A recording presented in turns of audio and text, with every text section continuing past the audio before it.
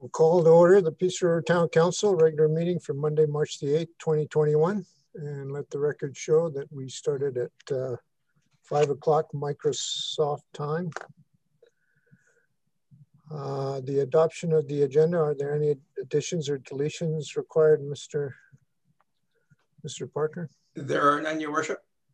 Can I get a motion to adopt the agenda as presented? Mr. Good, all in favor? Beg pardon, Mr. Parker, there is an addition, the St. Germain report. Oh, sorry, the St. Germain report, Your Worship. Okay, so void that motion by Mr. Good. The St. Germain report. Okay, so where will that be added? That will be under new business. Okay. Number 5. Thank you. Okay.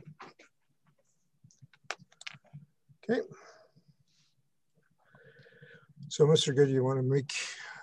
I'll remake the motion to accept the agenda as amended. Okay, all in favor? The minutes of February 22nd, 2021, regular council meeting. Are there any additions, edits, clarifications, et cetera, et cetera? If not, I'll take a motion to accept as presented. Mr. Needham, all in favor? Yes, as presented. Are there any public hearings, Mr. Parker? There are none, Your Worship.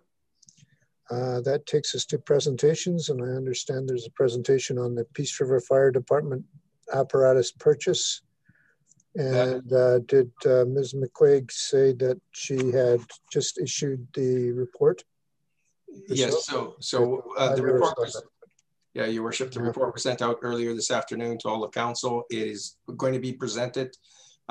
We have 2 representatives from TSI, Erica Thomas, and Shane. Shane, what's your last name? Christensen. Christensen, sorry about that. So they're the ones that will be presenting the report. And then if council has any questions, we could entertain those questions. And then we would be asking for a motion from council to accept the report for information. The report has been appended to the published agenda. Okay, Ms. Thomas and Mr. Christensen, was it Christian or Christensen? Christensen. Feel free to make your presentation. Very good. Thank you, Mr. Mayor, and thank you, Council. And I just wanted to say thank you for, again, entrusting TSI with working with your community. And I will introduce our senior consultant, Shane Christensen, to take you through the report. Thank you, Erica. Good evening, Mr. Mayor and Council. I'm going to share my screen here, and there we go. Trust everybody can see what I'm sharing here right now. So I'm going to go through here at a bit of a high level. I don't want to get too granular into the details of the report. I'll just kind of brush upon what the scope, I'm sorry. I just want to brush upon what the scope of this assessment was, what the research has found, and what the recommendations are. So my understanding is that Peace River is looking at adding an apparatus to its fleet and that there is a capital placeholder in the budget. And there's been some questions posed in terms of what kind of apparatus would most suit the community of Peace River. In addition to that, there is some questions sought as, do we want to look at something that's new or used? And if we do go with a new or used apparatus, what kind of apparatus would be a best fit for the community? So as part of this assessment, I made a trip up and had a chance to visit with Chris and Tim, fire chief. I had a good afternoon spent with Chris and some of the evening with Tim, taking a look at the community and assessing what the needs are for Peace River today. So moving to the executive summary, just to kind of provide that high level, we took a look at the community, and I took a look at a breakdown of what the building construction type and ages of a lot of the facilities within the community. Took a look at what we considered a pressure for fire operations and looking at what kind of an apparatus would best suit those kinds of fire risks.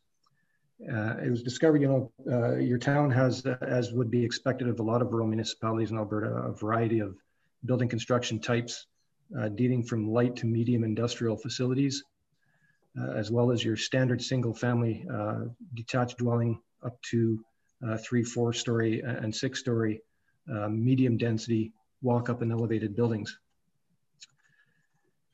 In looking at those types of construction types, I also took a look at what the capacity is for your current fire department in terms of the fire force, the volume of calls, what the existing apparatus is that is used in the deployment for emergencies within your community, and discovered that you have a call volume type that would be typical of that kind of community, and a fire force which would be representative also of that community. So you've currently on your staff have a fire chief, senior captain, a senior firefighter, and a remaining roster of a captain, 2 lieutenants, a senior firefighter, 17 firefighters, and 2 probationary firefighters. In the overall context of things, the community has a smaller responding fire force. And at the initial look at the size of the department in conjunction with the type of building construction facilities in Peace River, it was determined that the most appropriate type of apparatus that your community move forward with would be an aerial type of truck. You take a look at that in conjunction with the age of your existing fleet. The ideal situation would obviously be have a newer pump and a newer aerial. Obviously, that is not financially a good decision to make just because of the cost to the community. So looking through all the context of the information, it made sense to look at an aerial type of apparatus that provides you a 2-for-1 type of solution. So you're able to achieve a newer pump to provide fire protection within the community, but you also have an aerial platform, which is something your community currently doesn't have. Currently, the fire department uses ground ladders to support roof operations, and the height of particularly the Heritage Building, your seniors complex, rapidly exceeds the limit of ground ladders, and that factor alone certainly necessitates the need for an aerial apparatus. The other piece of information I took a look at from the community perspective was the latest fire underwriter survey report, which also interestingly identified an aerial truck as a recommendation at the time of the publishing of that report. One of the comments that I found interesting in the FUS report was that it talked about that the fire risk for the community was expanding a little bit faster than what the community was doing for fire protection. And adding a newer aerial platform or a new aerial platform would do a couple things. First of all, it's going to provide you with a new truck. It's going to give you an extra firefighting adjunct, which you currently do not have in your capacity. And the other piece is that by employing a new apparatus into the fleet, you can commission a new fire underwriter survey, which in my estimation should improve your fire community grade, which would therefore allow for some cheaper fire insurance rates amongst the residents and the businesses in the community.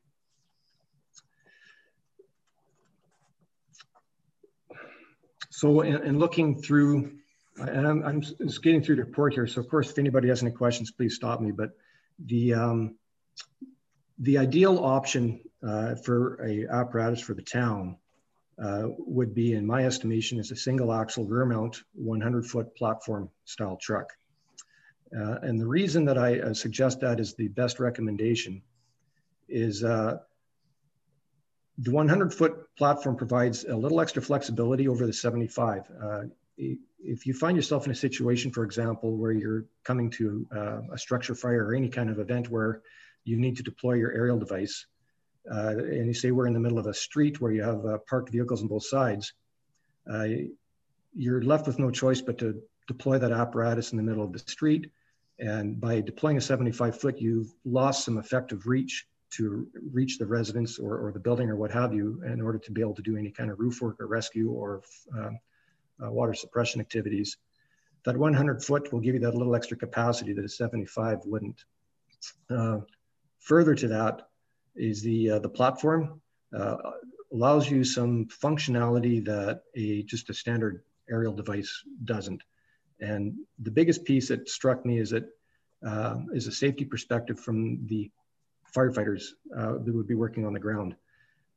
In a current firefighting environment, and didn't get into the deployment protocols, Tim would be able to add into that, is if you're running 2 attack lines into a building and you're running 2 to 3 firefighters per line, you've effectively used up over half of your functional fire force on the ground.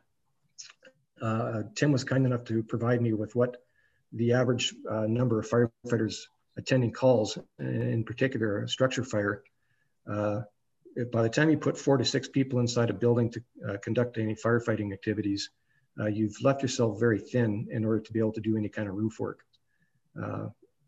And running ground ladders and getting folks on the roof is a very, very resource intensive operation.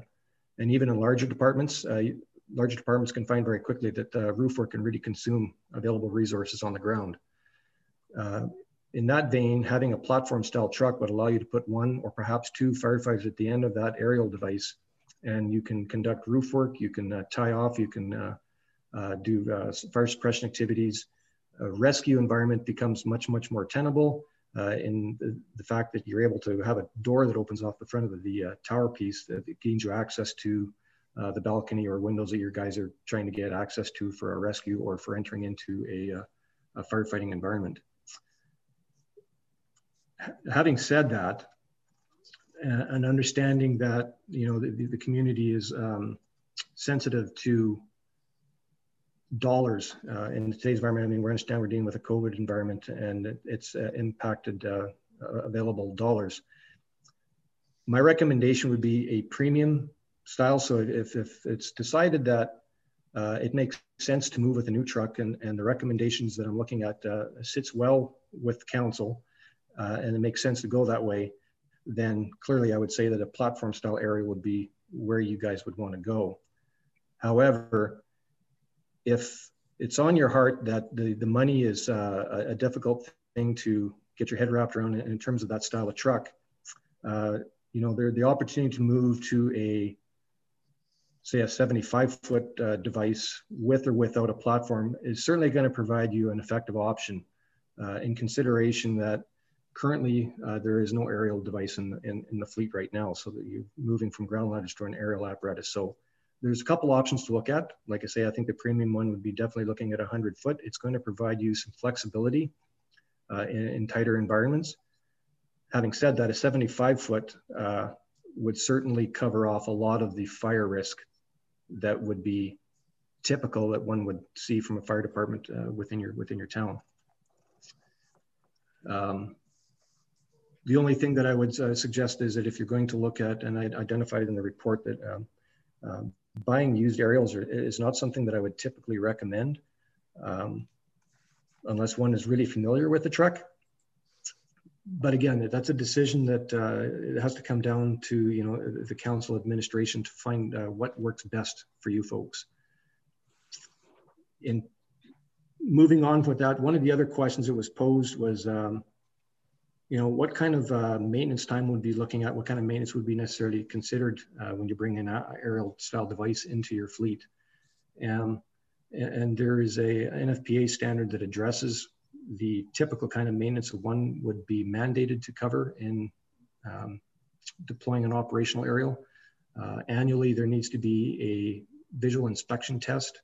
And once every 5 years, it needs to be an NDT or a non-destructive test. Done as a matter of course, in addition to your regular CVIPs and pump tests, which would be done with the rest of your trucks as well. The time frame for those is usually a day. And you know, my understanding with the way the department wants to move forwards with a new truck is to take one of your existing frontline pumps and turn it into an operational reserve truck. So it has to be operationally ready. and has to have the maintenance done to it to keep it at that level. And if for some reason that, you know, this new apparatus or one of your other pumps has to come out of service, you have a reserve pump that will come in and act as a frontline truck. So there would not necessarily be a degradation of fire pump resources to the town, although there would may perhaps be a period of time where you would be without an aerial device for testing. Quick question. Yes, sir. So when you, just so that council's aware, so when you use the term frontline truck, you're not talking about first responding truck, you're talking about, can you explain that to council? The difference between a first responder and a frontline truck? I certainly can. That's a good question. So the first responder style truck is used for doing an emergency medical response. And it can be, the words are kind of interchanged. So a frontline truck is typically one of your first responding apparatus at the door. And it could be also used as a first responder style truck. Basically what it means is that depending on, again, looking at your deployment model, depending on which fire hall is required to respond to that event, that frontline truck could be ready to run out of the door out of, I believe it's hall number 4, or it could be ready to run out of the door hall number 1. It's the first due out truck to come out of that fire station. So my understanding is that if you're going to bring in a new truck, that's going to become your frontline apparatus. And to me, that makes sense. And if it's going to be an aerial truck, you've got a brand new pump and you also have a brand new aerial on top of it. So when I'm talking about a frontline truck, I'm thinking that your new apparatus would become, would fill that role. Does that help answer your question, Mr. Ford? So one of the reasons in the report I did not recommend running with a tandem platform, which is one of your heavier style aerials, is for a few reasons. First off, as these trucks start to become extremely maintenance heavy, they're not a fast responding truck. And because you start to run with increased lengths, you start to run with clearance issues, driving through communities and towns or up or into streets and corners. And there might be some parts of that community where you'd find a larger truck like that just simply wouldn't be able to go. You add to that fact that your gross vehicle weight can probably exceed what would be considered normal for your streets, and you start to find you may prematurely start to wear out some of the streets in the community. So that was one of the other reasons why I said that you probably would be best suited to looking for a single apparatus truck. And notwithstanding, and I didn't get into the numbers of firefighters on the department that have a Class 3 license, but if you move to a tandem truck, obviously that's a hidden cost that comes up, is all of your drivers need to be Class 3 trained. One of the other questions that was asked to be answered, and this kind of fits the new versus used scenario, is would it make sense to buy a used aerial and a used pump and then potentially just bring out the aerial on an as needed basis?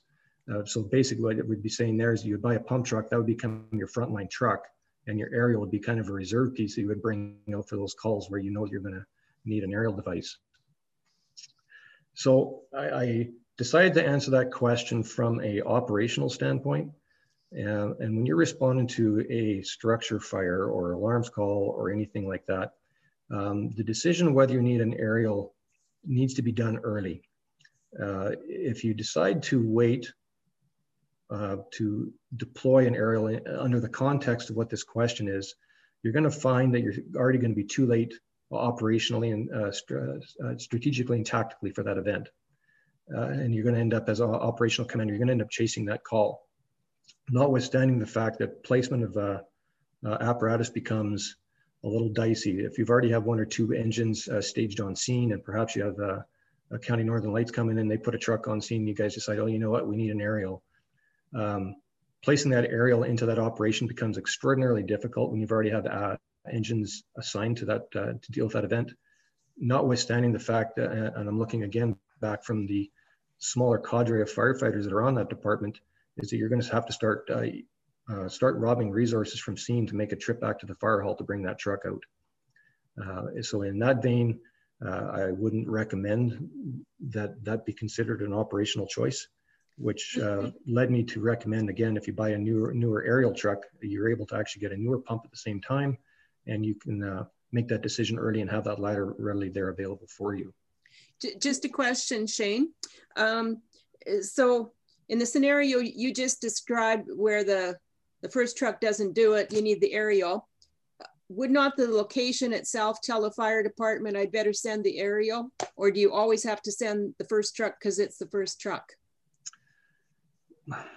That becomes it's a good question.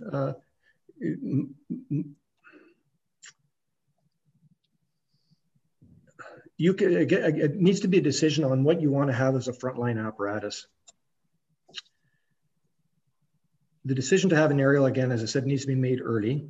And in the context of the size of your fire force, it makes sense for the aerial to be your frontline truck, because it's already there. You're not having to take resources. It doesn't become a second string apparatus. It should be your first string apparatus. And again, I was saying coming out of Hall 1, your fire department and your chief and your firefighters are already well aware of what the building construction type is in town. And I'm going to guess it because most of these people have been living there a long time. When that address comes in, they're probably going to know where and what it is. But one of the things that I've learned in firefighting is the only thing you know for sure is that you don't know for sure. And if you start making assumptions, you know, honestly, you can attend 100 fire calls and 90 of them are going to be routine. And, you know, in your scenario that you're speaking to would make sense that maybe you don't need the aerial, but that you're going to have those 10 calls. Something's going to go completely different than what you have trained for and what you practice for. And you're going to realize I need that truck. And it's in that instance where it makes sense to make that as a regular deployment model type, and it's always there. And when you hit those 10 calls out of 100, you don't have to react and say, oh, I'm in a bit of a trouble here. I already have the device and I can put it in the play to deal with the mitigating and mitigate these factors that I'm facing. Does that help at all? Yes, Mr. Ford.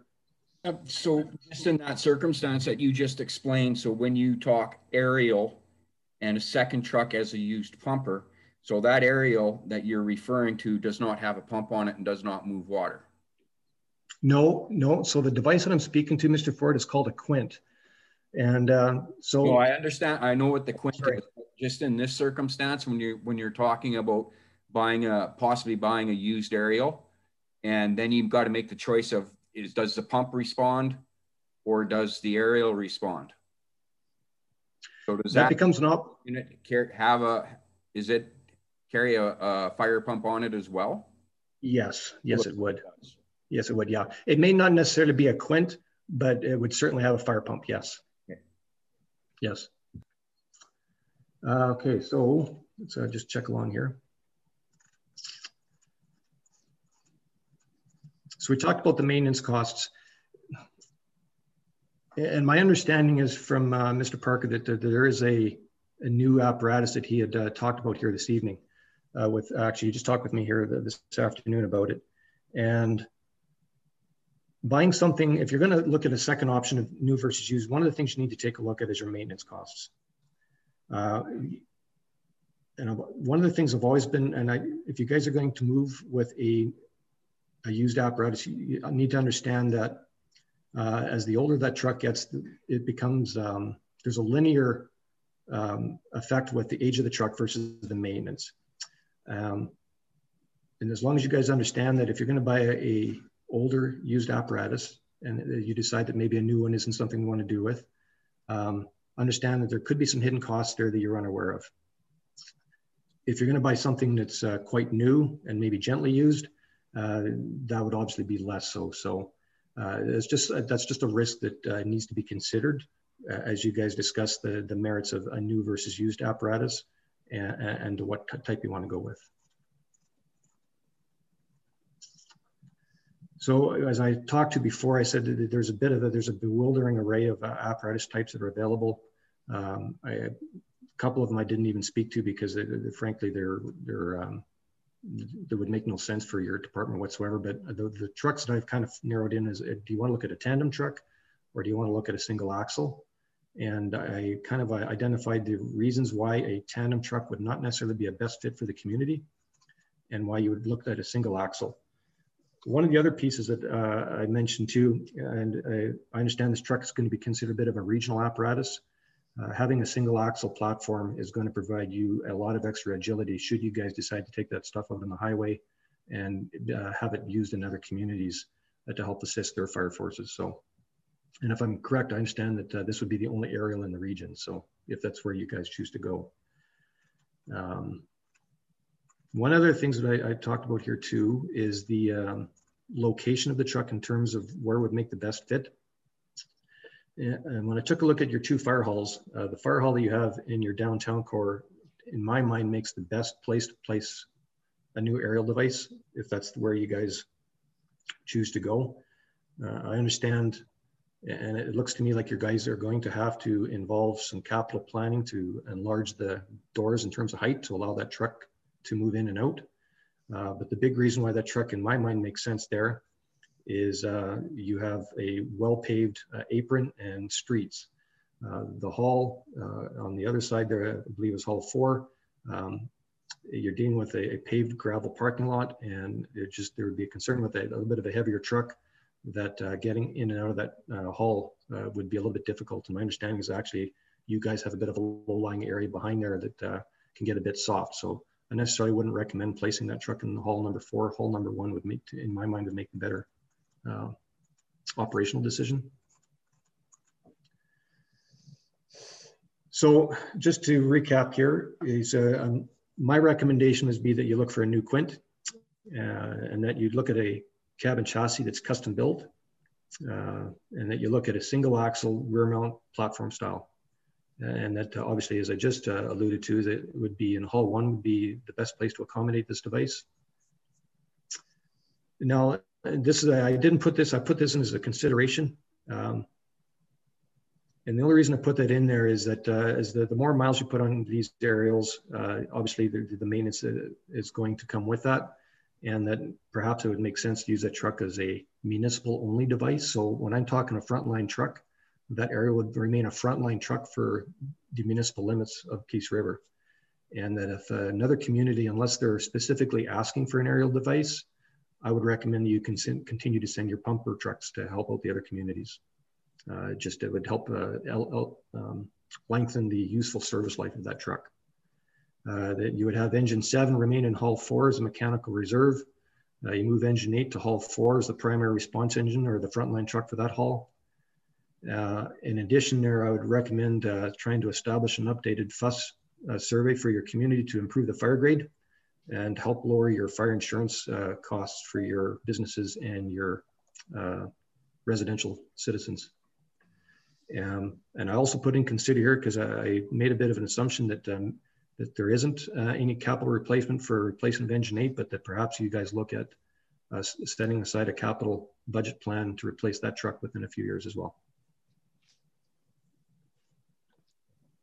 Does anybody have any questions? Yeah, well, I've got a question and an observation. So in your community profile, you didn't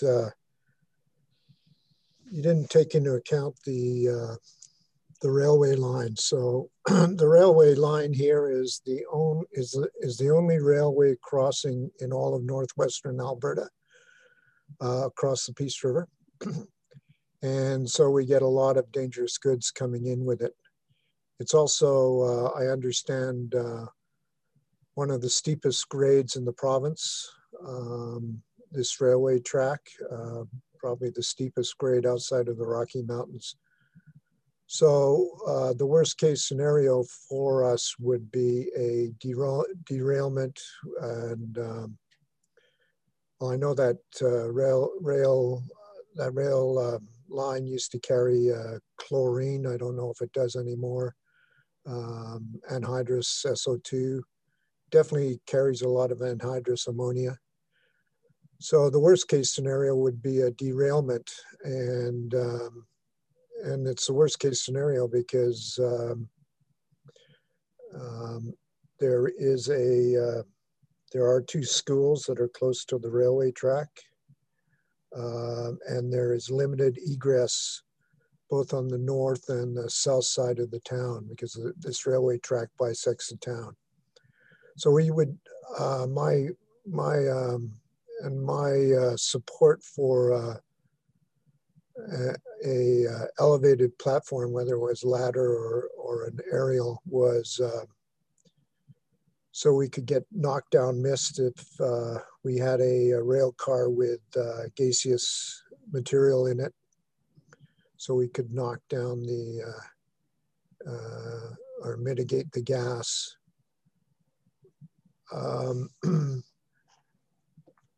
And then, so would that change your decision on a quint? And also, I guess with a ladder truck, in the winter, if the hydraulic oil doesn't cooperate, would a ladder truck have a manual override? Whereas I imagine an aerial platform would, you have to rely on the hydraulics. So there's a number of questions there. Those are good questions, Mr. Mayor. So to look at the first one, you're right. I did not consider the rail line as part of the hazard assessment within the community, certainly from the profile from whether an aerial is required or not. So I'll backtrack. When you look at a fire service for a town, really what I've always considered a fire department to be is your kind of a risk insurance policy for the community, and what level of risk does a community want to grade and insure? And when I say insure, I'm talking like what kind of apparatus do you want to put into that community to be able to mitigate those risks? If the rail car becomes a concern, I still wouldn't necessarily say that you would want to move to a tandem truck, although when you get to move into tandem trucks, you can start looking at quite a bit larger size pumps to flow big water. And when you're dealing with a derailment, big water is quite important. Having said that, you can still, I was talking with Tim, and most trucks will come with a 1,500 gallon per minute pump, and there's nothing saying you can't move into a 1750. Having said that, also that when you have a finite amount of space in a fire truck, and when you start changing stuff like pump size, and that limits other sizes within truck, as in cabinet size, it'll affect the size of your tank. Ultimately, though, you can still run a very large nozzle on the end of one of those sticks, whether albeit be a platform or a elevated snorkel device. It wouldn't necessarily change the style of the truck versus tandem versus single, but if that becomes a risk that's considered that you want to have some protection against, then my advice would be is to make sure that you can move to the largest available pump that you could fit in that truck and still find functionality throughout the rest of the apparatus, i.e. in cabinet size, et cetera. And I lost my train of thought. The second question was related to Mr. Mayor. If you can help me, please. It was I think it was had to do with hydraulics, and if a ladder truck would have an override if your hydraulics failed on you. Yeah. So all fire trucks will come with manual overrides. Even the aerial platform ones. Yes, they will. Yes, they will. Yes, they will. Yes, they will. I've seen them put into use in extreme cold weather where the hydraulics start to work, and you do have manual overrides. From experience, they certainly don't work as fast as they do when you're working under a hydraulic motor, but they do have manual overrides where you can move the truck manually. Right. Yeah. When I say a worst case scenario, I mean a worst case scenario. So we haven't had. Certainly in my 30 years here, we haven't had a derailment, but it is a steep grade. It does have a curve on the bottom. We do move a lot of dangerous goods through this community. And like I said, egress is very limited. Both, like we just have one major highway through the town. There's I guess an escape highway on the south end, but that's about it. And the schools are on the north end, and you can see if there's a derailment and kids are in school, and we ask them to stay in place until we can arrest the escaping gases. That is just going to be a panic situation amongst the parents. So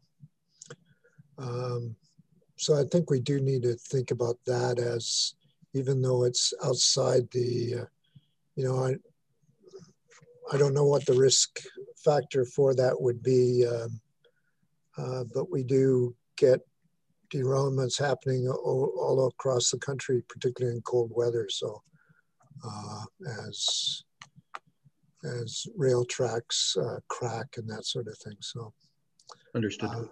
I don't know if you want to, I'll leave it to administration to decide whether they want to try and capture that and the recommendations that would go around that. But what I heard you say is, yeah, if you want to think about that, you probably want to think about a tandem truck then. Mr. Mayor, if I may, I'd be a little reluctant to look at a tandem truck, to be perfectly honest. Okay. And the reason I say that, and you know, that would be it's a risk that one certainly needs to consider, certainly. But I feel that if you were to bring a tandem truck into that community right now, you would find that your maintenance costs would be quite excessive. Okay. I mean, understanding if you have a derailment in town, whether you have a tandem axle or a single axle, Mr. Mayor, would probably be lower down on your list of concerns.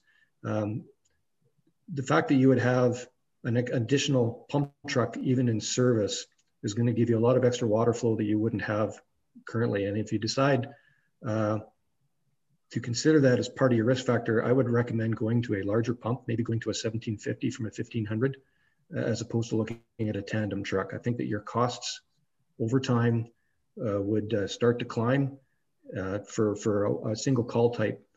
To me, that would not necessarily be a best match of financial resources for a single call type. But definitely a ladder or an aerial platform to get some elevation on the rail cars and spray them down and knock down the gases, or in the case of a BLEVE concern, water down the petroleum containing vehicle. Correct. And if I seem to recall, you guys, the department has some blitz fires. So there's some remote operated devices that you could use, that you could set up for water curtains and fire protection scenarios. That could be used as an adjunct in addition to that aerial device to make sure you're getting proper water curtains, or you know, keeping that tank under a water mist to prevent gas, so on and so forth. So I think that there's some adjuncts you could use that would serve you better than buying a tandem truck just for that one call type. Okay. And those answer my question. Mr. Ford? Yeah, thank you, Your Worship. Thank you very much, Shane. And I'm just trying to find her here so I can catch her name. Erica. Ford.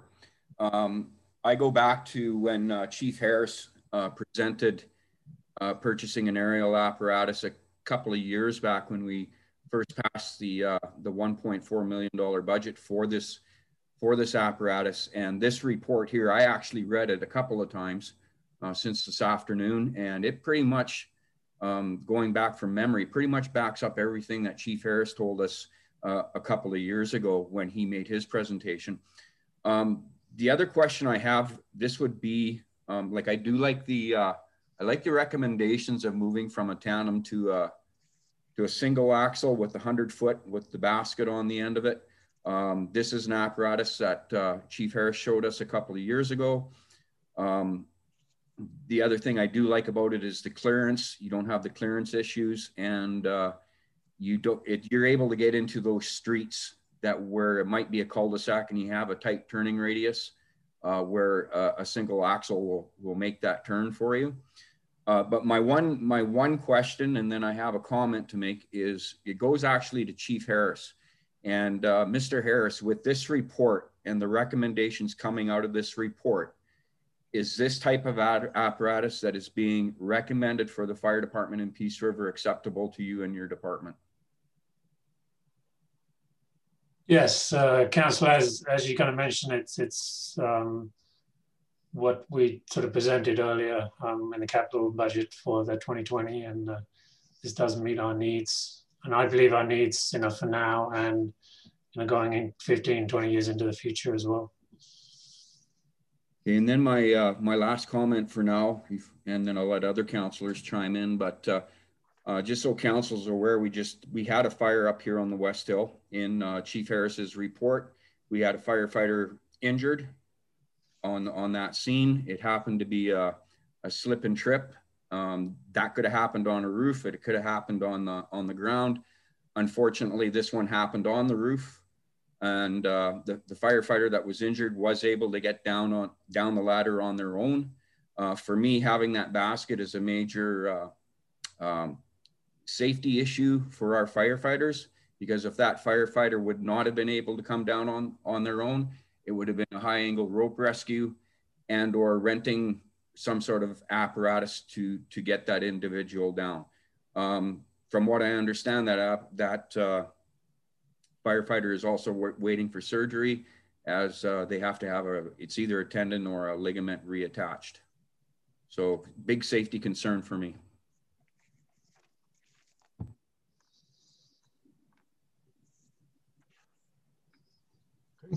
Mr. Needham. Thanks, Shane. Just you caused some alarms when you started talking about the weight of these trucks and the potential impact on local asphalt town streets. So this single axle one, I presume that issue disappears. It was the double axle that you were worried about in the weight. Is that correct? Mr. Needham, that is absolutely correct. The tandem platform trucks they're excessively heavy. Even in my previous experience, when we did an assessment for a tower apparatus here for the community that I worked in, we had to make sure that the streets within the community could even hold the weight of that truck. And as it turns out, there's even a couple places in the community I live that a tandem would not be able to go at all. Great, I understand. Yeah. Just one final question. So when the proposed unit leaves the fire hall, can it leave with 2 firefighters, or does it have to leave with 4 firefighters? Is there a minimum deployment number that goes with this new apparatus? That depends on the operational deployment of the department. And I think that one of the guiding principles in that is the size of your fire force. And also the fact that this truck, in my estimation, would be considered a frontline truck. And I would think that you would probably, and Chief Harris would have to step in here. I'm not sure how many typically go, but I would say that you would want to leave with 4. If it's going to be a frontline truck, you want to leave with a minimum of 4 firefighters. So no, I guess fair enough. And I'm familiar with that number with the current setup. I guess what I was driving at is my language, adding a bunch of bells and whistles to a ladder truck, which we don't have. Does the number then change from 4 to 5? And it sounds as though that's not the case. So thank you. You're welcome, Mr. Needham. Mr. Mayor, a question. So Shane, is there a different amount of training that you need for a 75-foot versus 100-foot type apparatus thing, and a platform versus the snorkel that was mentioned in the report? The length of the ladder in the frame that you're asking does not require any different type of training. Okay. The moving from a snorkel to a platform does, yes, and that's only based on the type of work that you want to do. If I can use as an example, and I apologize, I haven't got the report with me, but your Heritage, I think it's the Heritage Tower building. So when I was there in the community on street side, the street side of that facility has no balconies, it's just glass. And if you were to use a snorkel truck to effect a rescue from a window, that is very difficult to do, particularly if you have a resident within that, on the other side of the glass, that might not be very ambulatory. A tower platform style truck requires just some different training in the sense that you're working from a small, basically a small bucket elevated up in the air. And it provides you a lot of extra options in terms of conducting rescue activities, as well as suppression activities. And it's in that vein that I say that there's extra training required to cover the different scopes of options that are available to a fire commander to affect a tactical decision. So the, you know, for example, and I allude to the event there where you had a fire a few weeks ago, and one of your firefighters suffered an injury. If there was a platform aerial there, the chance of that injury would have been, I wouldn't say it would disappear, but it would have been reduced dramatically, because you have the ability to tie off underneath platforms. So you have some harnesses and rope to help prevent any slips or falls. So that if you do that, that you have a safety harness catching you. That kind of flexibility is a little less available than a snorkel style truck. And that's why I highlight that as an example, is that becomes a training opportunity for firefighters. Okay, how do I tie off properly? How can I work safely if I have to exit the bucket? Whereas from a snorkel, you really can't leave anywhere. You're confined to the top of that ladder. Okay, and change the topic. You mentioned the maintenance requirements and the annual and 5-year check kind of things. So in our circumstance, where would this fire truck go to get that work done? That's a very good question. In my estimation, it wouldn't need to leave Peace River. Great. You can have technicians that are trained in delivering that kind of service that would actually come right up to your community. So we wouldn't send the fire truck, we'd pay to get the technician here. It's kind of way. That would be where I would be looking to, yeah. And I would look to Chief Harris that if I'm not mistaken, that there is some folks in the area that are able to deliver that kind of service. You know, and perhaps, I'm not sure if it would be Grand Prairie or something, but I know that there's certainly those services available in Edmonton, and they will do remote on-site work. Yeah, no, there's the technicians that would do a route, you know, either from Grand Prairie, you know, they go up to high levels for the trucks up there. So it would be a kind of stop along the way, okay, which would reduce some of their travel costs. So. Okay, my last question has to do with sort of the 75 versus the 100, storing in the hall that's downtown. Will the 75 foot fit in the present hall as it is? Yes and no. For length, yes. For door height, no. So renovation either which way, with either version, 75 or 100. That's correct. Yeah. Okay. Thank you. Yeah, there isn't really a lot of difference in the truck dimensions with a different ladder, because it's, you know, the truck is really the same kind of length, just with a shorter ladder on it. The ladder is concertinaed anyway, so yeah.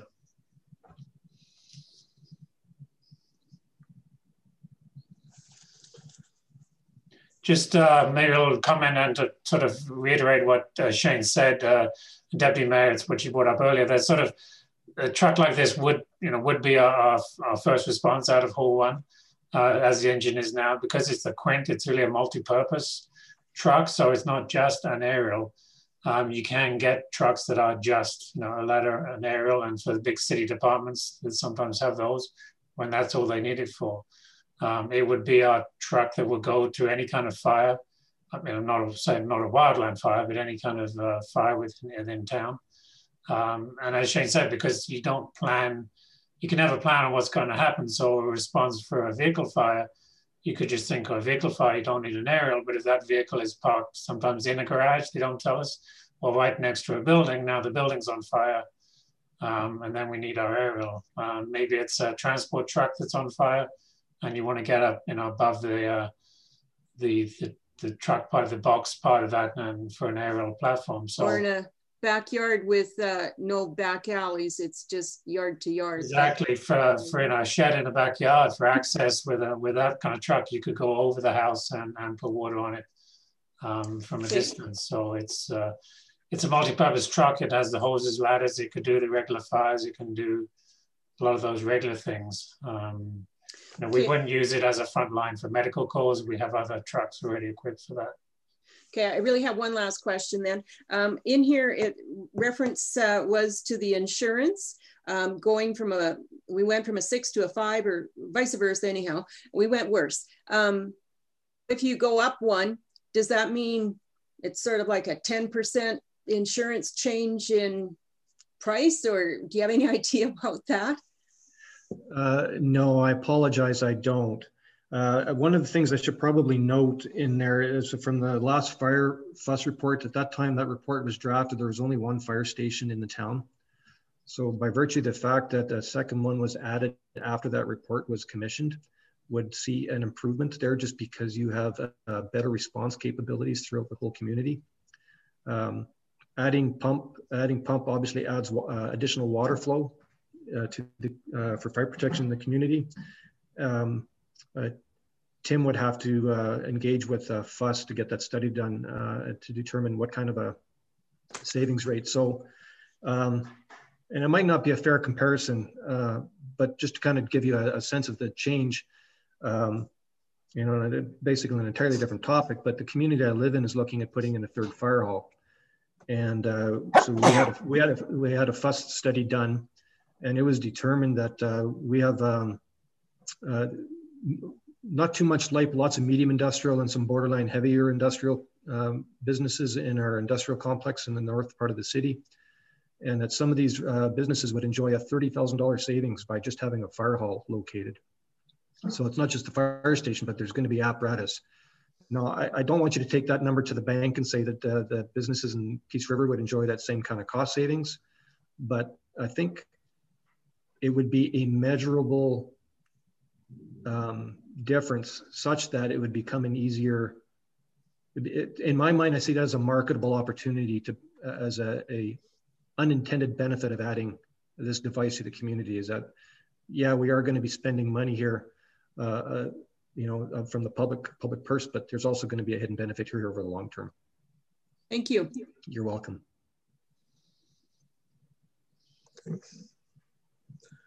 Okay, no more questions. Okay, thank you, Mr. Christensen and Ms. Thomas. Thank you for your time, Mr. Mayor. Great. And if we can just have a motion, council, to accept this report, receive this report for information. Okay, Mr. Ford's making that motion. All in favor? Warren, if you're talking, you're on mute. Sorry, that wasn't going to be my motion, sir. Would council think if we made a motion to go ahead with the purchase of this Quint aerial apparatus as recommended in the report?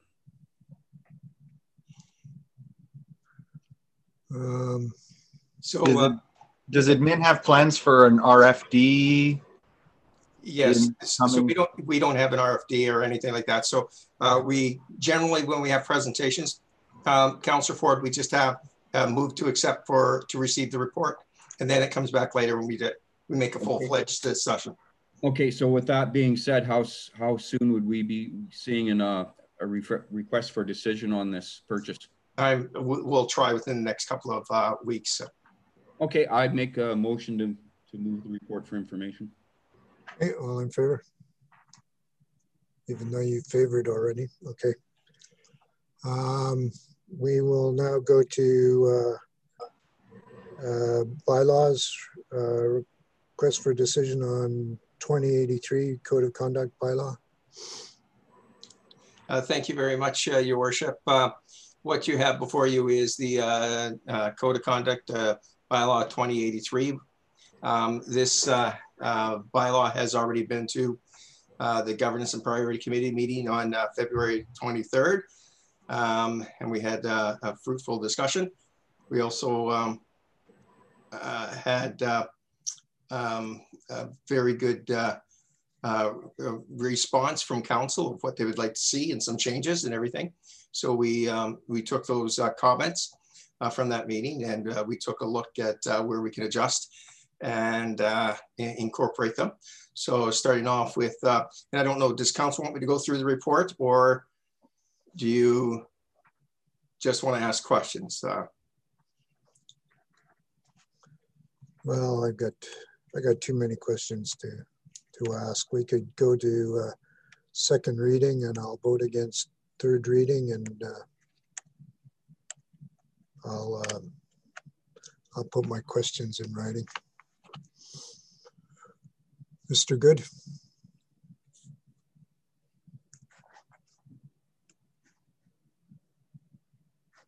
Mr. Good, you are muted. So are we going to have first reading on it, then we'll have discussions, or are we going to wait for second and third readings to have discussions? If council wants to do first reading and the discussions, and then any other changes, we could do so. Okay, in that case, I'll move first reading. Okay. All in favor of first reading? Okay. Anyone for second? Or is there any discussions on this? Well, Mr. Ford made a motion to go to second reading. Well, I'm going to vote against going to third reading. So is there anybody that wants a motion to go to third reading? Have we voted on second yet? I thought we did. No. Okay, all in favor of second reading? So Mr. Mayor, to help any discussion further here, aren't we kind of, shouldn't we have a discussion and then look at second reading with those, any possible amendments, or you would wait until after second reading, then do changes and then go directly to third reading is what you're suggesting? Yeah, I'm, it looks like I've got looking at my, yeah, that's what I was hoping, but if you guys think otherwise, it looks like I'm gonna have to go. I got a bit of a family emergency, so Ms. Manzer, you can take over. But yeah, the chair is yours, Ms. Manzer. Okay, sorry to hear that. So we are. Well, there's a few points maybe we'd like to just go over in this bylaw. Okay. Yeah. Council, you know, just because they did ask a couple of questions. So one of the big things was the process for complaints.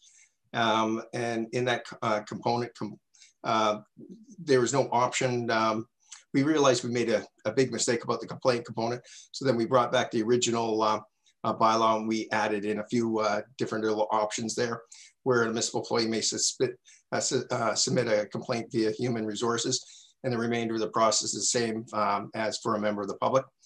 And then of course, we added a process for any vexatious complaints, and then a process for alleged misconduct that falls within the jurisdiction of the municipality, and then options for resolving the complaint, and an appeal process for the complaint, and then provision for cost recovery of investigation costs. That we thought some councillors were concerned about. And then finally, the requirements for reporting both to the complainant and council. So that's basically it. So council has already voted on second reading, that's correct? Yeah, I would have one, if we're going to have a bit of a discussion, there's one area where I see. Just Mr. Good, please. Did we vote on second reading? I wasn't too sure about that. Yes, it passed. We did? Okay, yeah. Second reading is passed. Sorry, Mr. Good, you're on the floor.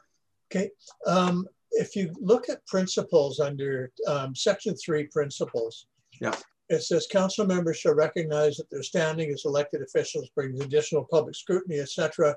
Council members shall, in both their private and public roles, conduct themselves in a manner consistent with the principles of this bylaw and the integrity of their office. I like that. That's, to my mind, doesn't need changing. But if you then go to section 4(6)(g), and section 4 is statutory provisions, it says, will treat council members, councilors will treat council members, or whatever it says, will treat council members, town staff, residents, and all other parties with whom they interact in the process of carrying out their duties with respect, professionalism, and in keeping with the standards described.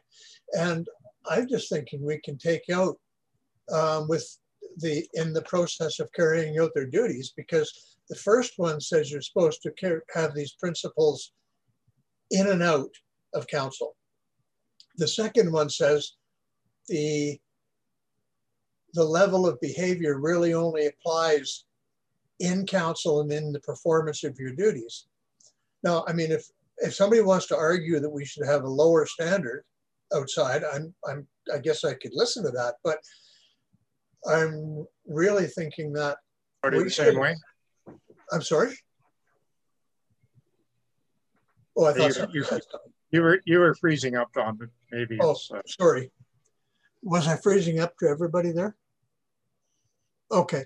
What I'm saying is I think the two are somewhat exclusionary, and I think the second one should have in the process of carrying out their duties removed so that the spirit stays as intended at all times. Okay, other discussions on that point? I would just wondering, Madam Deputy Mayor, I'm wondering if, because we did second reading, if we take that out, if we have to start to go back to first reading, I just would like to confirm that first. So we do have 6 o'clock in camera we have to go to. So I'm just wondering if while we go in camera, I can get the answer to that. And then when we come out of in camera, we can finish off if we decide to go to third reading or not. I just told you much of my understanding and history. I believe you can make an amendment at any stage, but you check into it and confirm it. Yeah, you can make an amendment, that confirmation. But if they think it's a major amendment, and I just want to make sure this one isn't, you have to go back to first reading and start all over again. So whereas at first reading we could have made that amendment and not have to worry about it. Okay. So, but because that was the big issue that we're at right now. We have an in camera we have to go to. We can. What do we need a motion to defer this? We'll put it on. We'll table this. We'll table this for now. A motion to table.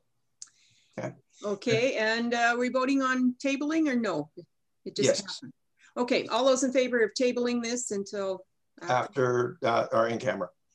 Great, it's carried, it's tabled. Mr. Parker, we're just going to the breakout. Is somebody making a motion to go there? Sure, I'll make Mr. Ford?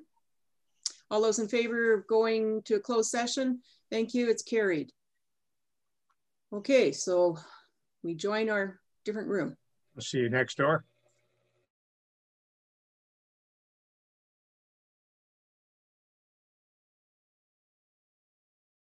Okay, so we're back in open session of our council meeting. And when we left, we had a motion to table code of conduct. So I would need a motion to bring that back from the table. Mr. Ford, all those in favor? It's passed. Okay, Mr. Parker, there was a question that we had left, I believe. That is correct. So there was two things. The first thing is whether you can make changes, and you can make changes. It's just that council would have to see what those changes are in writing prior to third reading. So what we have done is you have the original bylaw, and I'm assuming Councillor Good wanted to remove section, I think it was 4.6G, and remove that clause completely. Is that correct, Councillor Good? No. No, you could leave 4.6G and just remove the terminology that says there's 8 words. There's 8 words there that have to be removed. Sorry, yeah, basically the in the process of carrying out their duties. So it'd be with whom they interact, with respect, professionalism, and in keeping with the standards described. So what we will do is we will put it up so that council can see it. Yeah. And then it's legal to vote if you want it to go to third reading. Yeah, I'd like to see that. Thank you very much. Can council see that? Did I select the correct screen? Good with that. I'm fine with that. So we would just need an amendment to this. Do we vote on the amendment, or we just vote on the bylaw as amended? Yeah, okay, you could do go to third reading as amended. First, you want to go to third reading because we'd be doing 3 readings as amended. That's correct. Are there any additional amendments? Yeah. Any additional changes, councillors?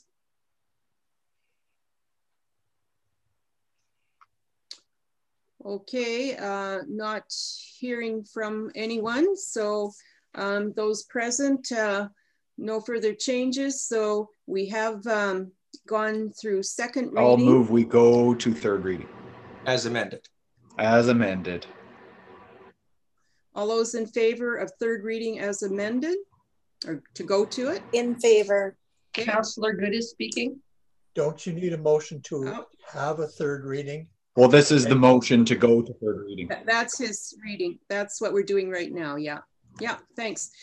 So that motion, just to be clear, was to go to third reading as the bylaw was amended. Okay, and it was carried.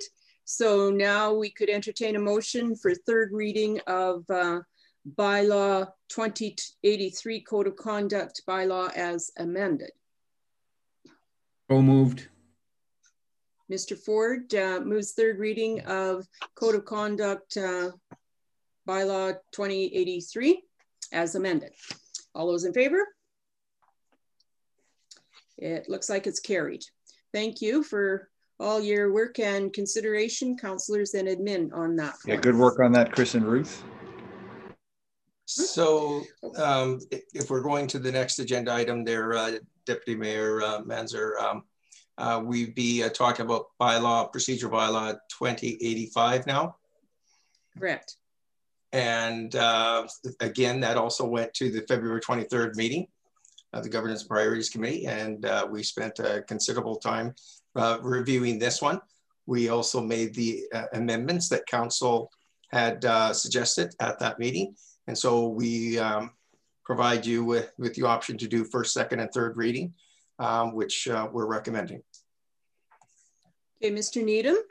Yes, Deputy Mayor, I would put a motion on the floor for first reading.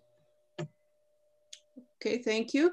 Are there any discussions on that motion? Just a point, Your Worship, when I read the bylaw, I thought administration captured the 2 key areas that I was most concerned about, and one was the starting time and with respect to setting the agenda. So I think, again, they did a good job in pulling together some input from Council, and again, I would offer a motion for first reading. Okay, no further discussion. All those in favor of first reading of the procedural bylaw 2085? Okay, it's carried. Okay, I would entertain discussion or second reading. Ms. Downing? Madam Deputy Mayor, I would like to go to second reading on bylaw 2085. Okay, any discussion? Okay, all those in favor of the motion to have second reading of procedural bylaw 2085? Okay, it's carried. I would move that we have third reading of bylaw 2085. Thank you, Mr. Good. All those in favor of going to third reading for bylaw 2085? Good, it's carried. Okay. And it's unanimous. I will move third and final reading of bylaw 2085. Thank you, Mr. Scammerhorn. So all those in favor of third and final reading of procedural bylaw 2085? Great, it is carried as well. Thank you very much. And again, thank you, councillors, for your discussion on those. We had some quite involved discussions, and administration for making sense of it all and putting it on paper. So thank you again. So is there any unfinished business, Mr. Parker? Or Ms. McQuaid? There is none. Okay, so we're at section 8, new business. We have a request for decision with respect to community peace officer policies. And who's going to lead us through those? Director Town. I will, Deputy Mayor. Great, Mr. Town. Okay. It's going to be a bit of a challenge to keep our current time frame of about 55 minutes per agenda item. So I'll talk for 50. I'll let you guys hash it over a bit, and we'll see how we do. Actually, this should be really quick. So before you this evening is 6 community peace officer bylaws for council to consider and hopefully approve.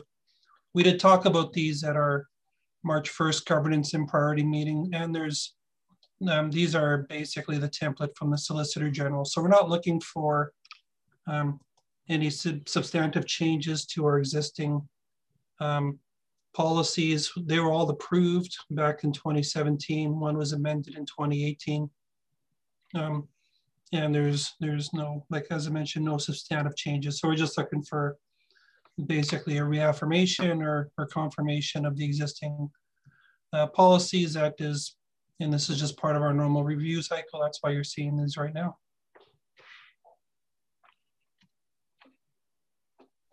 Okay. So 49 more minutes, Mr. Town. Would council like to consider these one at a time, or basically after extensive discussion at last meeting, the whole as a package? I would suggest we just do it as a package motion. Okay. That would be my preference. Okay. So would someone like to propose a motion?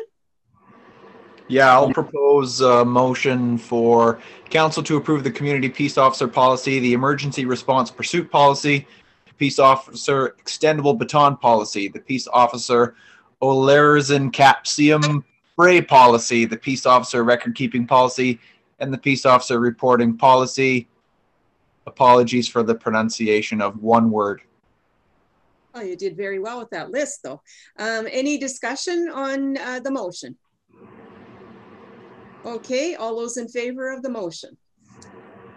It is carried. That's called an omnibus bill in municipal politics there. It is. That's as omnibus as it gets.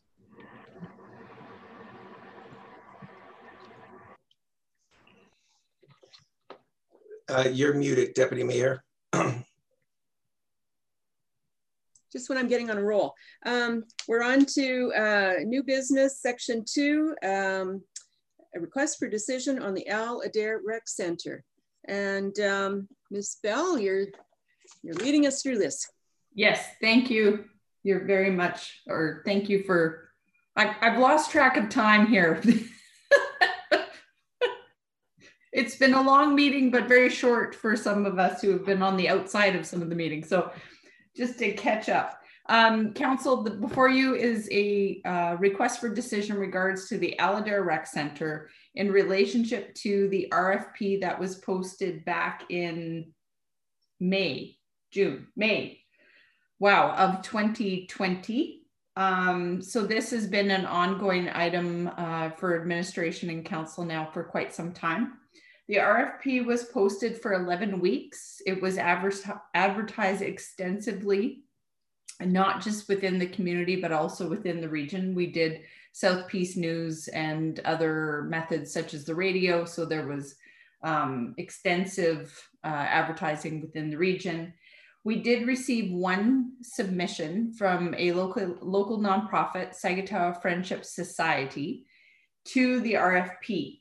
Since that time of the submission review that administration did in the summer, trying to get my time frames accurate here, we've had quite a number of conversations with the society to ensure they are fully understanding of the situation that they're taking on with such a large structure, the financial commitment, business plan, there was a lot of conversation with the organization to ensure they had as much information as possible to ensure they were encapsulating all the potential challenges ahead for them as an organization. The one thing that we've discussed and wanted to make clear to the organization, which they have been very grateful for, is that in no way would the town want to place the organization into a situation that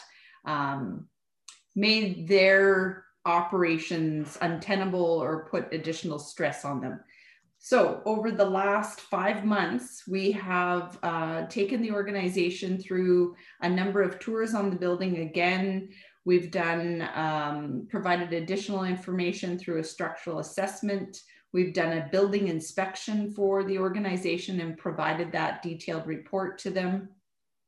And made sure they had a proper business plan and asked for that business plan, which they did submit, and had numerous conversations with the board and organization around the building that they were taking on and all the other components to it. After much conversation, the board, the Sagatawa Friendship Society, is very interested in proceeding with their submission and taking the facility on as their primary structure to offer their programs and services and potentially expand and look at new services out of that building. Therefore, administration is providing council with some options this evening. One, to proceed with the transfer as requested through the RFP process, to donate the building and land to Sagatawa Friendship Society. This is a mechanism that can be done through the Municipal Government Act and allows council, after publicly advertising, to transfer ownership to a nonprofit organization. Your other option, though there may be others if council chooses, is that, excuse me, to decline the transfer of ownership and look for explore other options for that building, such as demolition or other disposal options, putting the building up for sale and not proceeding with the transfer of ownership. If council has any questions of the report or anything that other information that you would. Okay, Councillor Downing and then Councillor Good. Madam Deputy Mayor, thank you, Ms. Bell, for this report. I missed that Councillor Good had put his hand up because I was going to make a motion. I'm very comfortable with the due diligence that's been done on behalf of community services regarding the Aladare Rec Center and discussion that's been entered into with the are they a proponent for the RFP? Yes. With the applicant? How about the applicant? Yeah.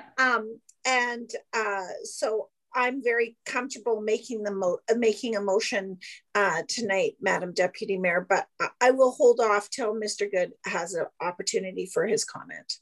Okay, thank you. Councillor Good? I was just going to say thank you to Tanya, to Ms. Bell, and all of the people that worked with you on this, including the people from Sagatawa, for taking the time and doing the due diligence to allow both parties to be comfortable and knowledgeable of the arrangement that we're going into. And I know that it was not simple, and it was not simple probably for you, and it was not simple for Sagatawa. And I think that it speaks to a really high level of communication and trust that we've gotten to this situation. And I'm very, very happy. So that's really all I was going to say.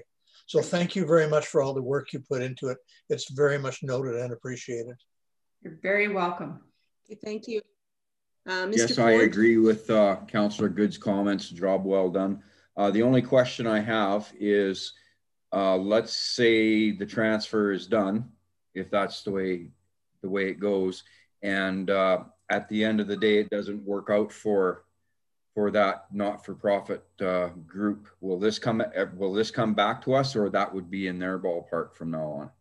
That, if full land and building ownership is transferred, it would then fall to the organization to dispose of the asset as per their bylaws. So that could be one of many ways. They could look for another nonprofit to take it over as an option, or if they were in a financial situation that required disposal through the sale, that is also an option to them. Yeah. Okay, Mr. Needham, did you have a comment? Very quickly, I think my comments largely been covered. I guess I would only add that this project has certainly matured a lot from when we first saw it at the council table. And I must admit, I was some skepticism, but I've certainly changed my mind now. And again, I would use the word matured.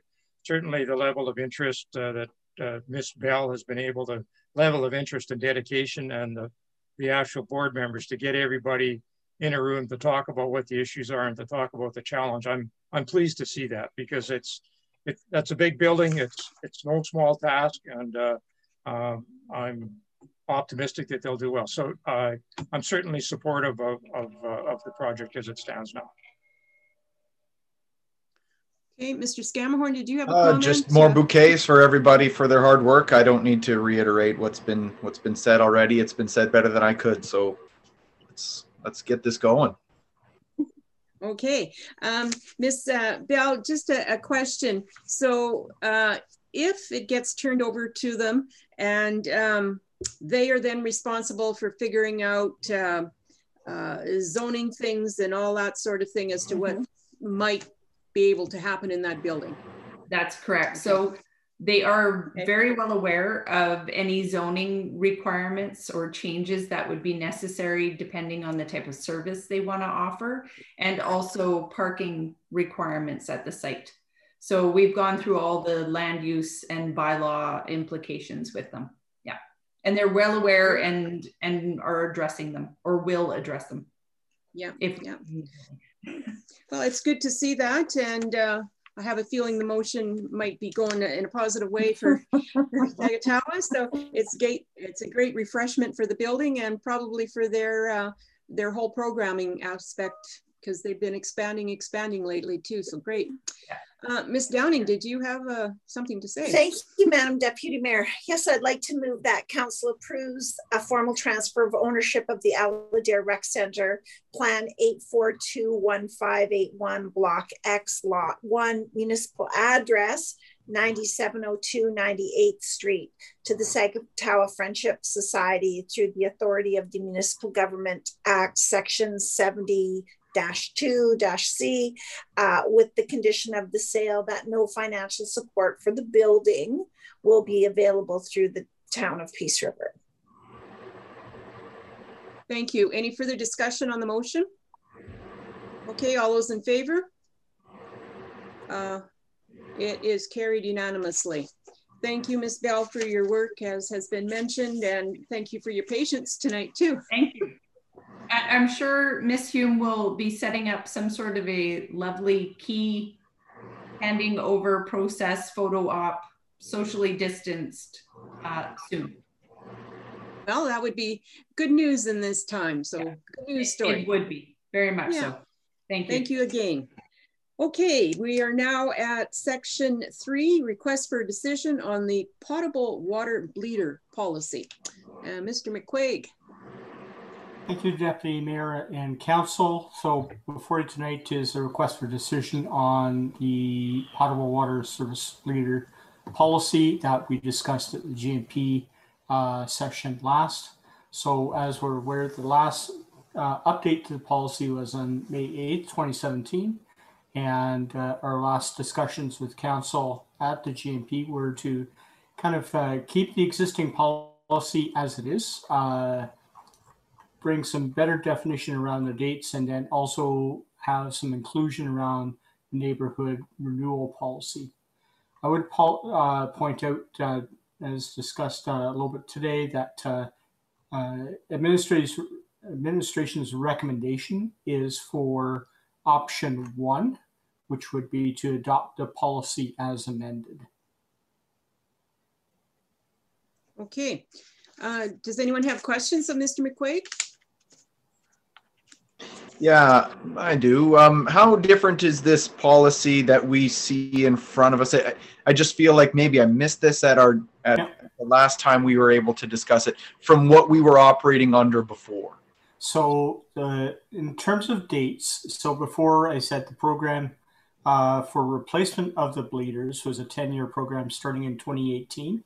So rather than kind of harping on the starting date of the program, basically I kind of shifted that to the end date to the program being 2028. So that was the change there. And then also point number 9, to encourage residents in the neighborhood infrastructure renewal program areas to use the credit up to $4,500 to correct water sources that lead to the elimination of a water bleeder or aquaflow device during the construction period. So that was the other thing that we talked about last week, was just kind of tying this a little more into the neighborhood renewal program. Okay, Mr. Scammahorn? That is what I was looking to see. Thank you very much, sir. Thank you. Mr. Needham, did you have a? Well, it's that captured, I was somewhat confused, and I did conclude that it was status quo. So on behalf of the 138 water bleeders in Peace River, thank you to the engineering department. And I must steal Councillor Good's line. You can't lose something that you never have. And I know in the briefing note, we talked about the lost revenue because the water is flowing through the line. So I can't help myself. You can't lose something we didn't have. I'm certainly comfortable with the neighborhood renewal component. That makes sense. If my street were ever to be redone, I would gladly pay $4,500 to get my water line bleeder removed and a new water line. So I think that speaks to that issue. I'm quite happy with what I see, and I would, if I may, Deputy Mayor, I would put a motion on the floor to adopt the policy as amended. Okay, any further discussion on the motion?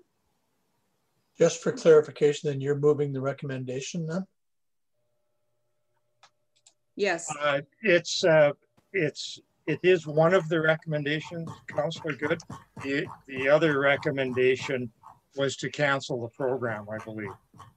So what I'm recommending is that we adopt it as amended, and that would take care of the neighborhood renewal question. That's a new feature. And then status quo for the homeowners that have a water bleeder, they would remain status quo in terms of their use in the program. So it's option 1 to adopt the policy as amended for the recommendation. Right, and the amended portion is the neighborhood renewal reference. Yeah. Mr. Good, are you okay with that? Yeah, okay. All those in favor of the motion? Great, it is carried. Thank you. Thank you. Okay, our next one is a request for decision with respect to Mercer International Letter of Support. And Mr. Parker? Thank you very much, Deputy Mayor Manzer and Council. Before you, you have a RFD requesting a letter of support for Mercer International Inc. They have made 2 application grants. The first one they were not successful on. However, the second one they were able to go to the second level, which is the Emissions Reduction Alberta Shovel Ready Challenge grant. This letter of support will just assist them in moving forward with their application process. And the actual motion is that council administration is asking is that council direct administration to write a letter of support under the letterhead of the mayor for Mercer International Inc. application to the Alberta ERA Shovel Ready Challenge grant, and also to work with our municipal partners to solicit letters of support from them for this application. And that's basically what the administration is looking at. Okay, little discussion, questions, councillors, Councillor Scammahorn. Is there any thought to including other community groups, say the gymnastics club, groups that have been sponsored by Mercer, groups that rely on fundamentals of Mercer's business, like say Boucher or things like that, to get involved here? Is that an option, Mr. Parker? I think the sky's the limit on this one. But there's a short time frame. Okay. So the problem is how far you can go out. Maybe we could try and drag it out a little bit more, but definitely municipal organizations have a good feedback for that. But we would definitely, there's other individuals we happen to be talking to, such as that. And if you're more than happy to give me some contacts, I'd be more than happy to reach out to them. Absolutely. Definitely. Thank you, Mr. Scammahorn. Other, Mr. Good? That motion, the recommendation could be, if you just take the words "from them" out of the recommendation, it says, "and work with our municipal partners to solicit letters of support." Then we would work with our partners for letters, and we could also work with anybody else who we can get letters from. Okay. And since no motion has been moved, that you could move that motion like that. If Mr. Scamahorn would like to move that motion as amended, that'd be great.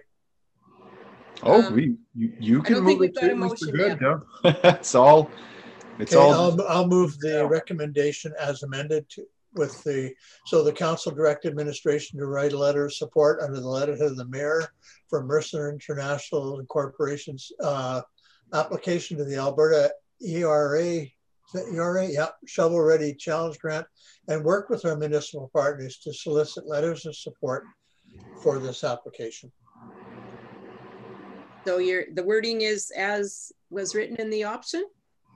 With the removal of the word "from them," because it would allow other people to be a part of it. Okay.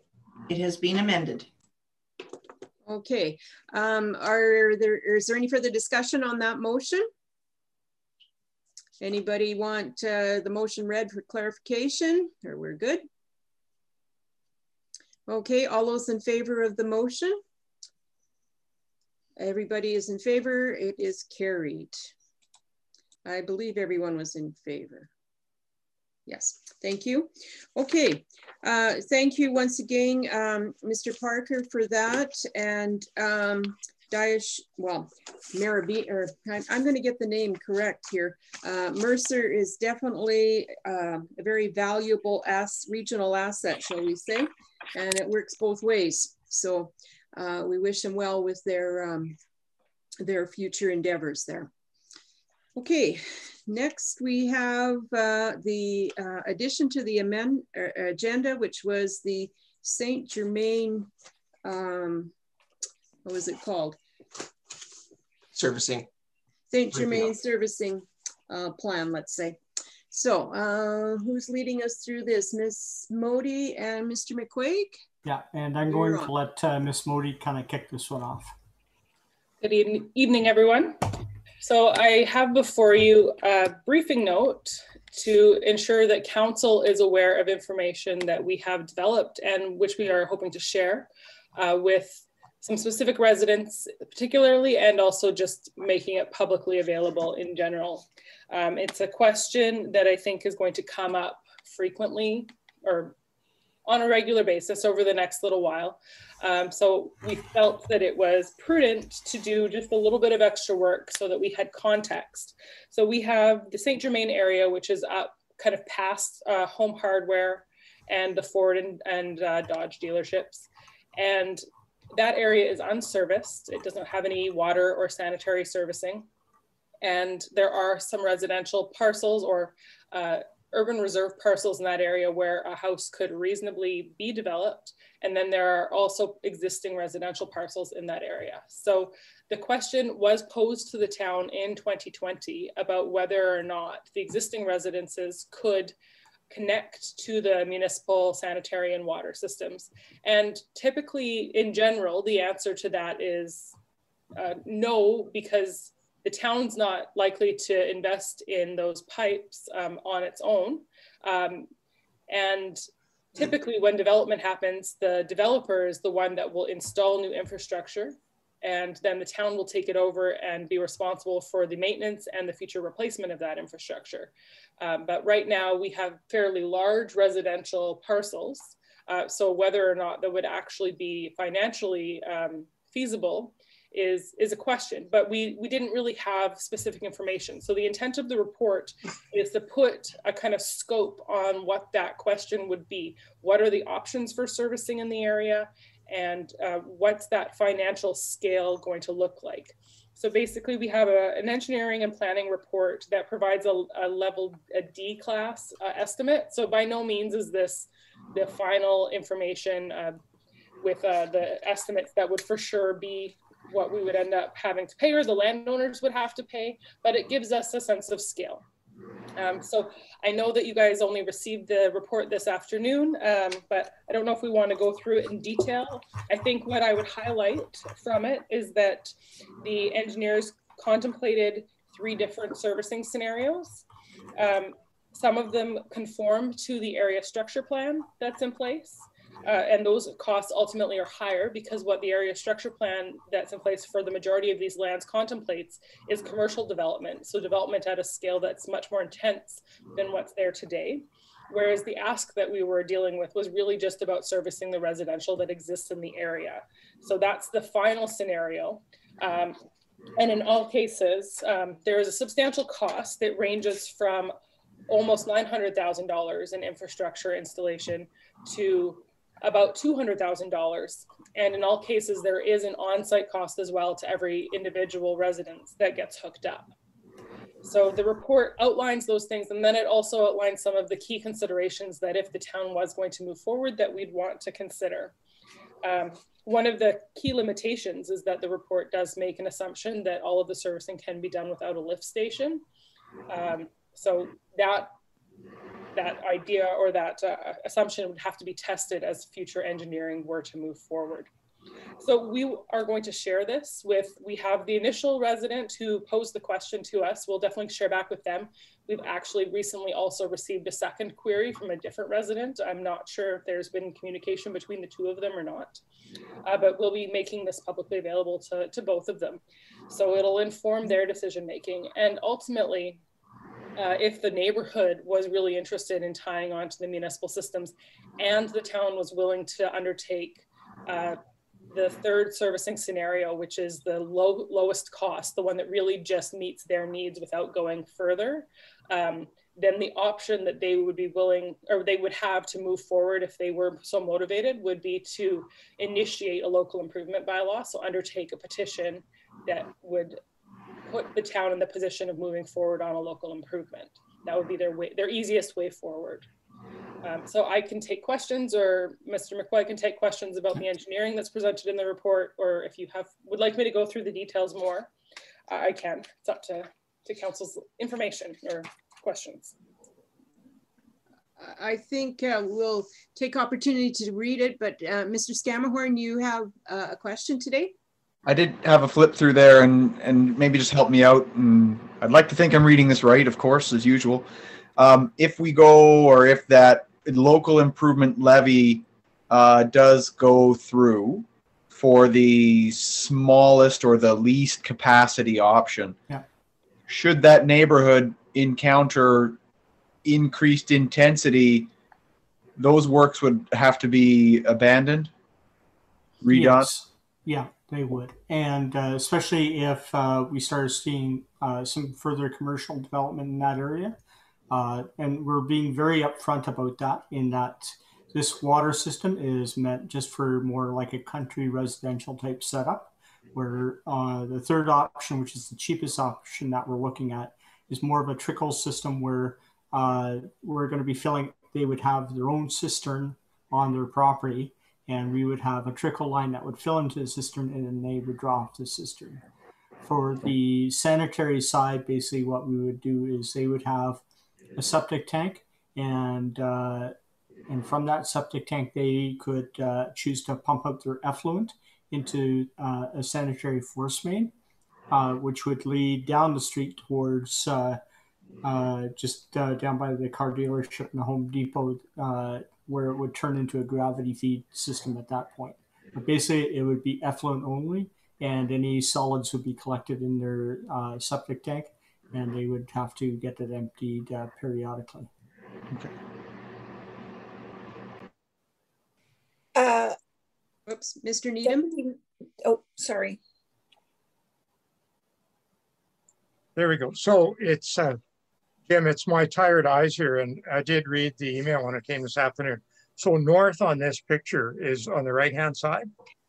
Yes. Right. And so could you put a cursor where Home Hardware is, or the Ford dealership? So I think Home Hardware is about there. Yeah. Back there. Okay. So, all right, then I'm going to focus my question. So this is Gloverville Road here. Yeah. Right. Yeah. No. So is that piece of dirt privately owned? I presume it is. Yes, all of this land is privately owned, bar a little bit of municipal and environmental reserve in the area. Okay, so when we distribute this map, as was suggested, obviously the developer is going to get a copy of this, is that? Well, in this case, the developer is all of the landowners. So there is no one developer in the area, which is why this area is likely to always be a little bit. Okay, that's what I meant. So the owner of the property is going to get a copy of this. Mm-hmm. Yeah. Okay. All right, fair enough. Councillor Downing. Thank you, Deputy Mayor. Thanks, Colin, for clarifying the map. That's where I thought it was too, but I did have some moments of confusion. Tell me a little bit about, is Zone 1 and Zone 2 like future development? Is that what we're looking at there? Sorry. Oh, on this map, over here. Yeah, there are two separate phases of that development for that block. Yeah, so that's a whole, this map comes out of the area structure plan. Right. So aside from the edits to the map that are down towards the Highway 2 area of it, yeah, the map comes from the ASP. So there's a lot of context that's not within this particular document, but if you were to go to the area structure plan, then the map would make a lot more sense. Okay. The Zone 1 and Zone 2, those are within the quarter section that's north of the Home Hardware quarter section, essentially. And that's the development of that whole area, which is quite intensive, what's called for in the area structure plan.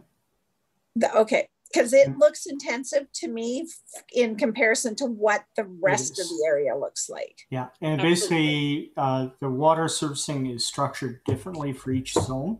So that way you could do Zone 1 in isolation and have it serviced by water, or you could do Zone 2 separately and serviced by water. Okay. Okay. Mr. Good? Okay, just so I see if I understand what's going on. You've got roughly 7 homes there that want to be attached to town water supply some way. Am I correct? That's right. That's correct. All of those 7 homeowners are covered by a one person who's speaking on their behalf. Is that really what I understand? So if we say yes to this, am I understanding that all of the costs of this water infrastructure would be borne on a local improvement by those homeowners, by those properties? Yeah. Okay. So, and do I also understand that, let's say we need to go past that, put in more industrial stuff, and we need to abandon that water line, that investment that they put into it is just a kind of a too bad house ad. You put your money in and you're going to lose that, but the debt is still going to remain on your properties, and your debt to the town of Peace River will still be on those properties. Am I correct? I think so. That's correct, yeah. I would want to check it as well. Yeah. So, and basically the principle is, and Alicia, you can kind of correct me if I'm wrong here, is basically this is a way for them, because normally they're not going to be paying any offsite levies at this point, but any future development is paid through, basically would be covered off through offsite levies, not specifically what they're doing, but would be covered under that.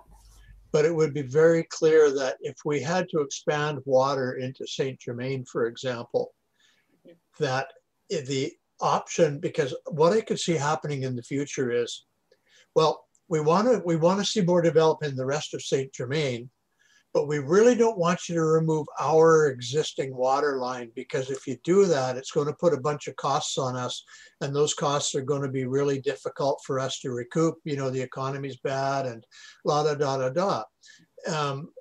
It's only, and I'm not being critical of individuals involved. I'm just saying that it comes back sometimes, because there were other things that went on with the Saint Germain property over the last number of years, where conditions of how it was developed were going to go in a certain direction and went in another. And then it was brought back to us saying, well, we really need some accommodation here, because I'd like to build a house here, or I'd like to do this here, or I'd like to do that. And the conversation always turns around to, well, you really, you know, it really shouldn't be on me, because it should be on you, because you know, we didn't know what was coming, and you know, now you're going to make it really difficult for us to develop our other land, because do you know where I'm going with this conversation? Well, I guess the one way to look at this too is similarly how we're dealing with downtown, where we're going from one standard of level of service to another. So, yes.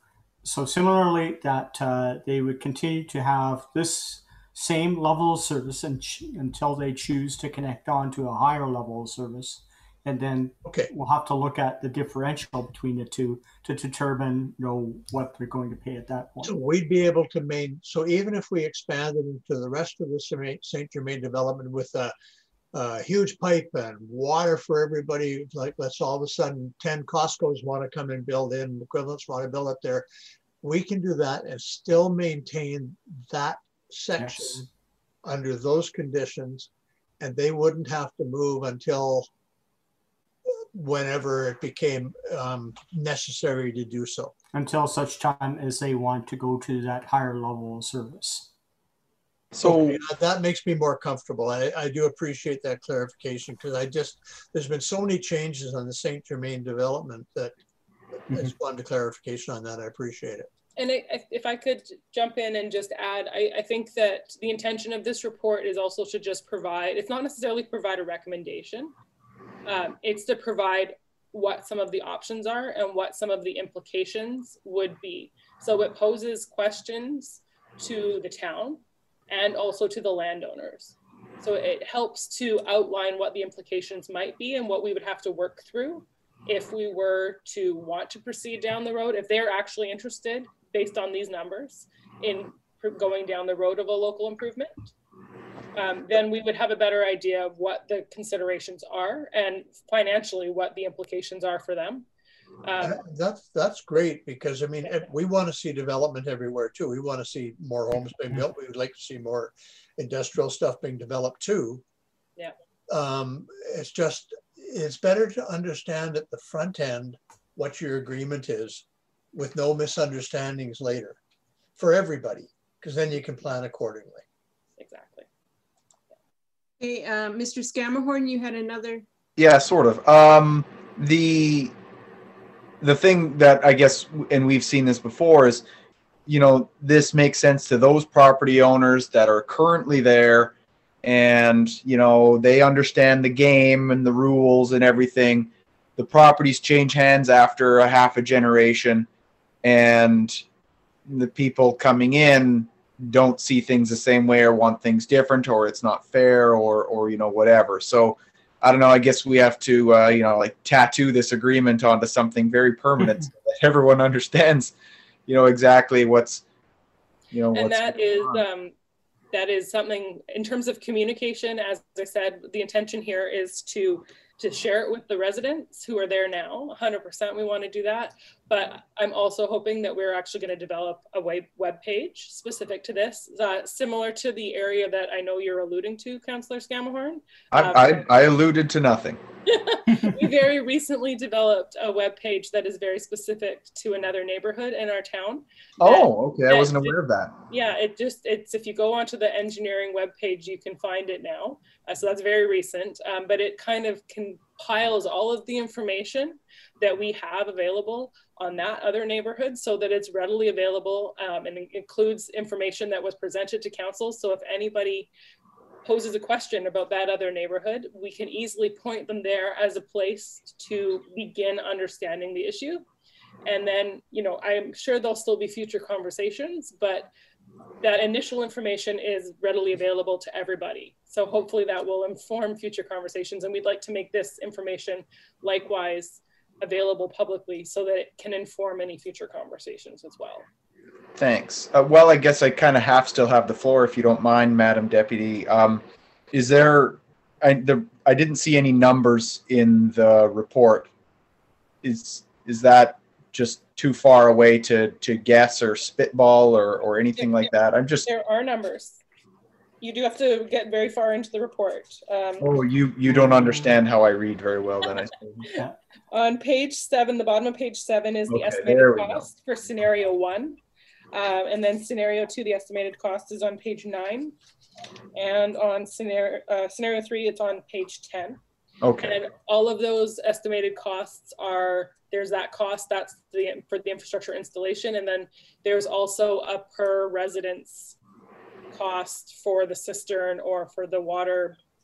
I forget what the water word is, but they're for the components that might have to be on site for each of the individual systems to make them work. Okay, so the napkin math, this is like 40K. Yes, you're right.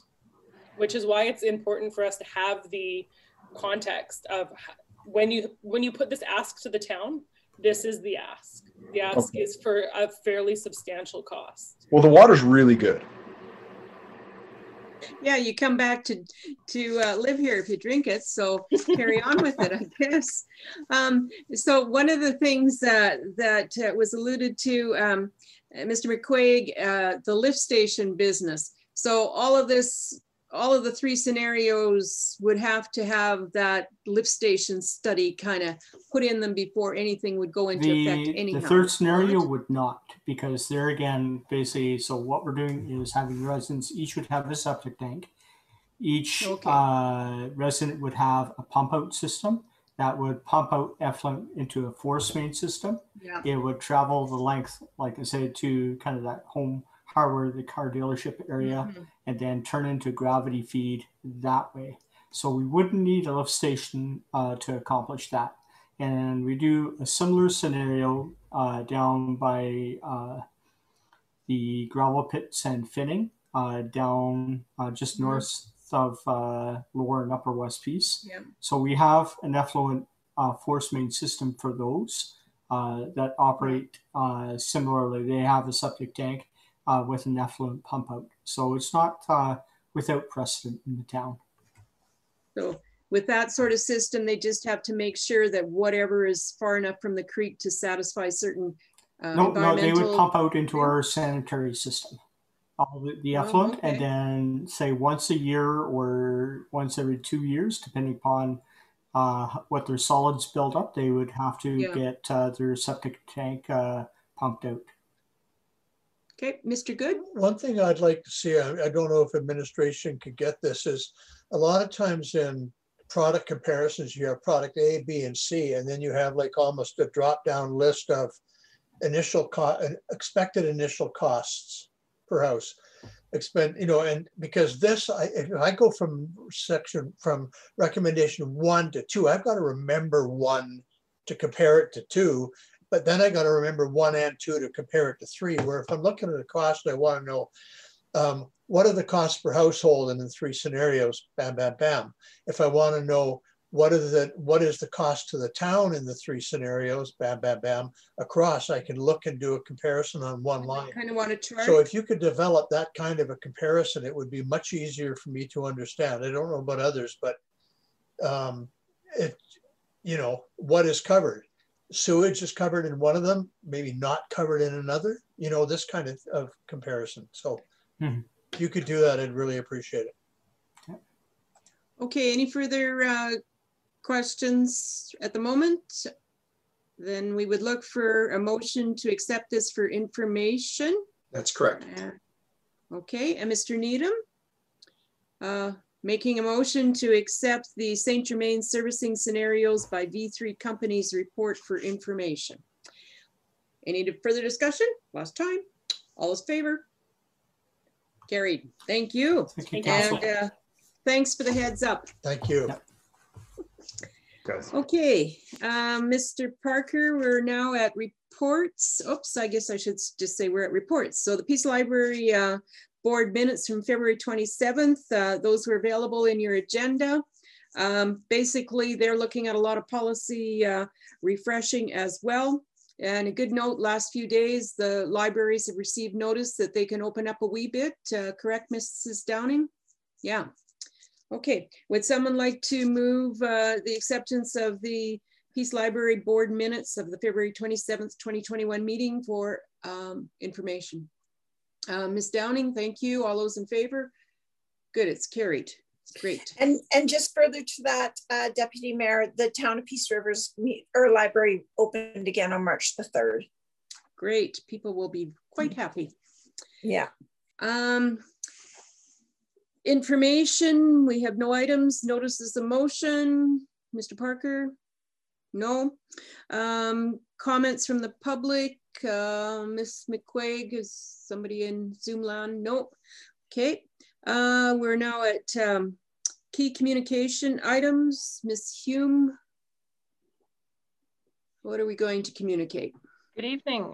Yeah, all the items that I would have highlighted have sort of been addressed in some capacity. So we'll put something together regarding the Aladare Center. There's some paperwork that needs to be sorted out first, but we'll use that process. It's gonna be very exciting news. The St. Germain servicing, as I've sent around the link regarding the Westbrook neighborhood. So we'll do a similar page along those lines. Yeah, those are sort of the big things that stood out to me. Any other additions that someone would like to say would be a key communication? Mr. Ford? That both the Code of Conduct bylaw and the procedural bylaw have been passed third reading. Yep, we can put together. Anything further from any of our page on those lines? Yeah, those are sort of the big things that stood out to me. I'm looking at Miss Hume, but the voice is coming from I don't know where.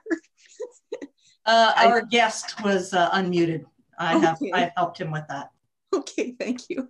YouTube's on a bit of a delay, so it'll broadcast about 30 seconds after the conversation takes place here. Okay, thank you for that. And any action items by admin that we want to put in key communication? Nope. Okay, then thank you, Ms. Hume, for coordinating all of that. You're welcome. And I believe we're now ready to go into closed session if someone would so move. Mr. Good moves that we go into closed session. All those in favor? Great, we're moving in. It's carried at 8:28 p.m. Thank you.